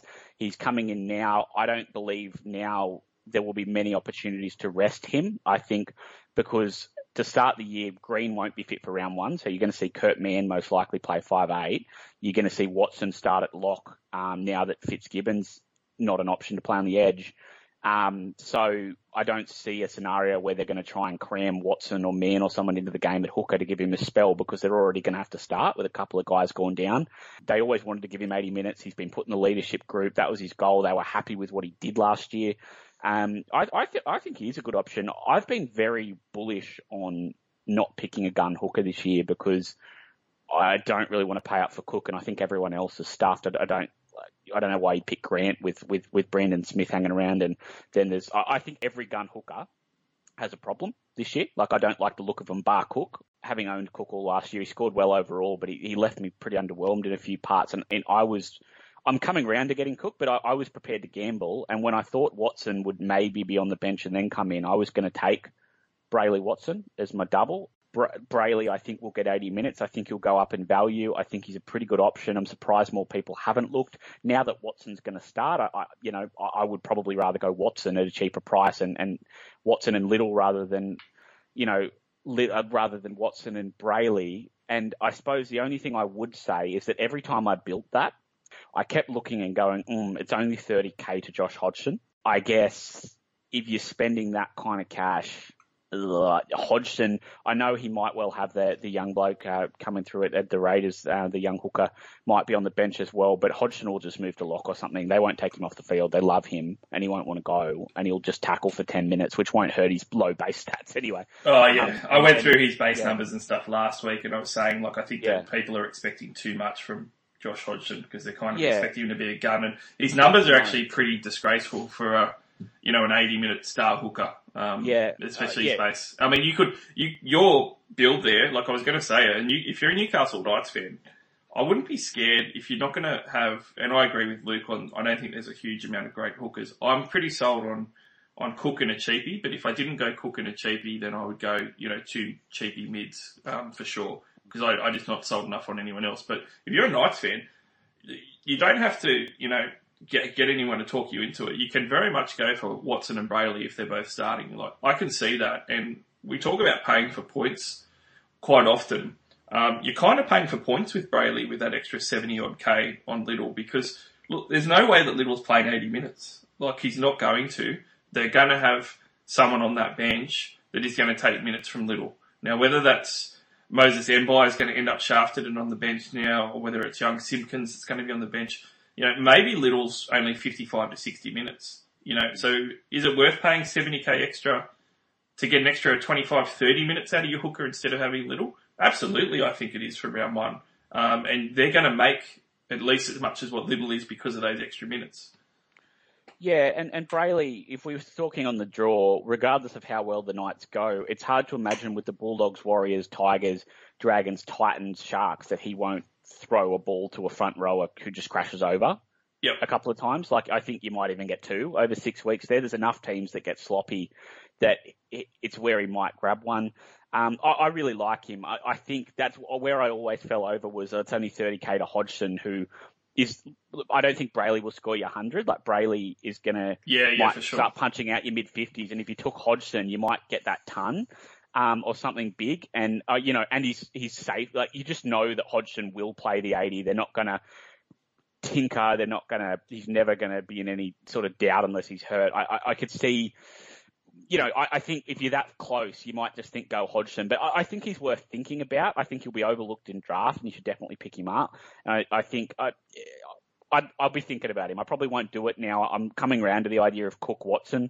If I wasn't, I'll probably go Watson Little, but he's worth thinking about, and he'll be one where he'll probably come out and score 270s and be kicking myself that I tipped it and didn't do it.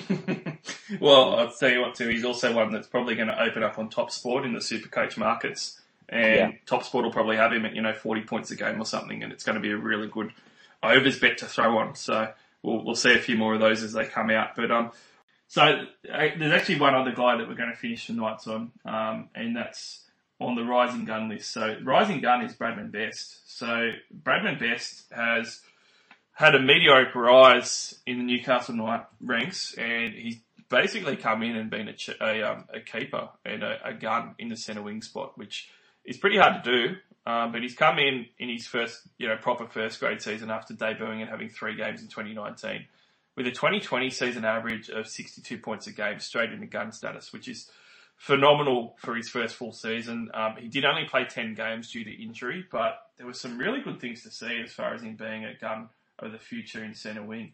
60% of his games were above 50 points and 30% of them were 90 plus. And he had a raw base of 36. So when you're talking about centre wings, having that high floor is really great. And he's also got the high ceiling on top. So perfect combination for what you want in a centre wing. He also scored 8 tries in 11 appearances, had around 3 TBs per game and half an offload a game. So he's exactly the type of attacking weapon that you want in centre wing. He ticks basically every box. The only thing that's a bit rough for this season, Luke, is that his price point's 550k. If he was coming in sub 500, he would have a very strong argument to be, one of your centre wings that you pick, even at that price point, because of how good that he looks and how much attack that he has in him with the draw that they've got coming up. At 550, it might be slightly harder to make that argument, but he's also going to be a pod. There's no way he's going to be at 10+% ownership. He's definitely a rising gun. I'm picking him to be a gun this year and to fully cement himself. And I'm scared not having him for the first 6 weeks of the season.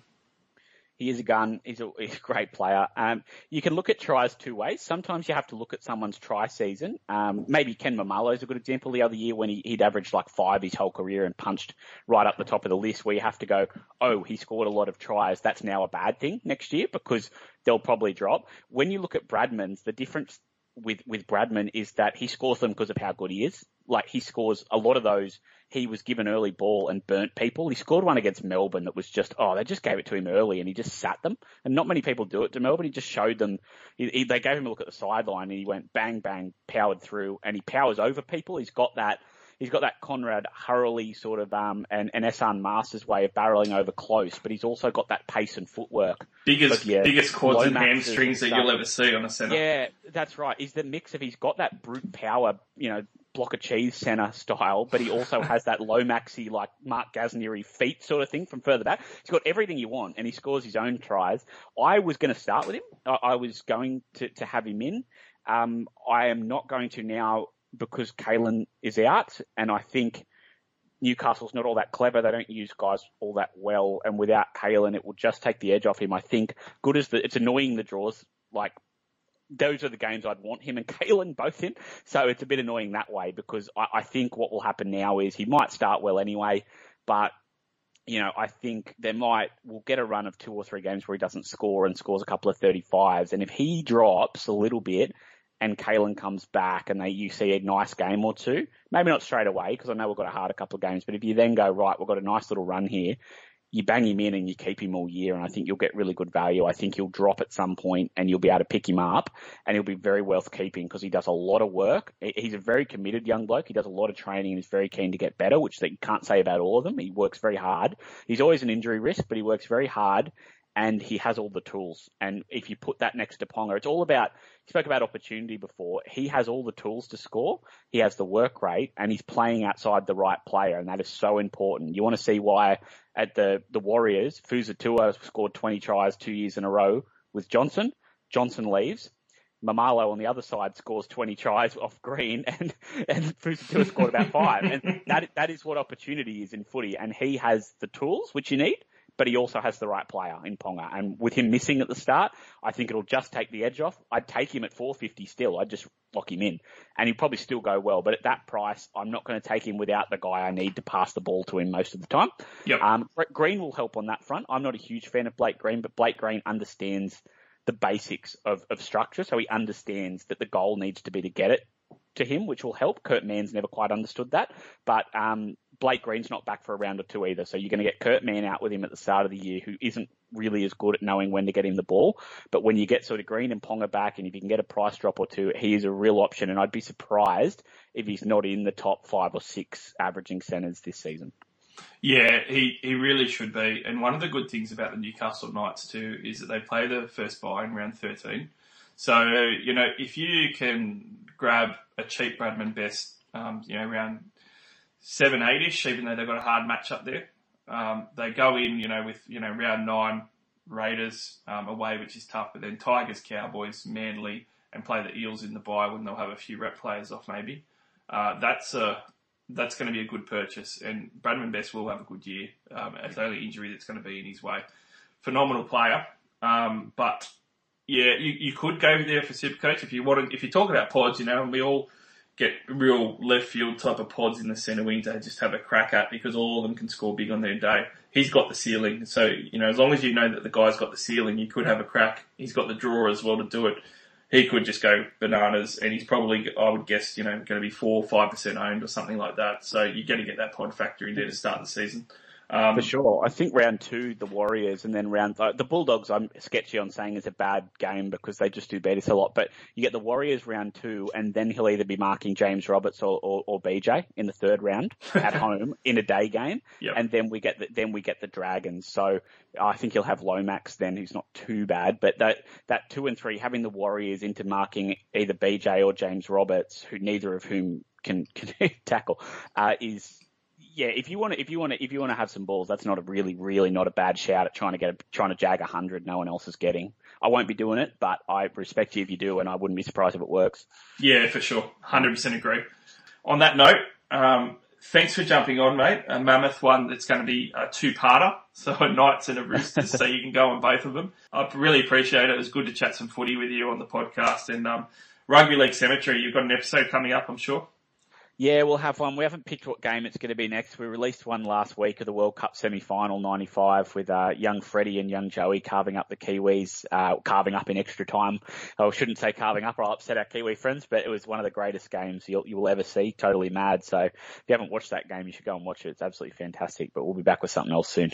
Awesome. Well, we'll get you on during the year and have another night's chat, mate, and hopefully you'll be in good spirits. You never know. Stranger things have happened somewhere. All right. Thanks, mate. Thanks for listening, everyone. Now, as always, you can download us on SoundCloud, also iTunes, and now, as communicated the last couple of weeks, we are on Spotify, so you can grab us there as well. Also, don't forget our partnership with TopSport means that you can jump on there, create an account on TopSport, and put in the promo code SC All-Stars to make sure they take care of you. And do follow us on Twitter as well, NRL_SC_All-Stars, and you can get all the up-to-date info and updates on when the pods are coming out and everything else. But thanks for listening to part 1 of the podcast with Luke from the Rugby League Cemetery. Barnesy and Luke will be back tomorrow on part 2 of this particular podcast, where we'll be reviewing the Roosters and going through that team in a lot of detail as well. So you'll get a podcast each day for a couple of days in a row. We'll also be back next week, where I'll have a brand new guest debuting once again that's never been on before. So until then, enjoy yourselves, enjoy the Supercoach teams being put together at the moment. It's a lot of fun, and we'll chat to you again soon.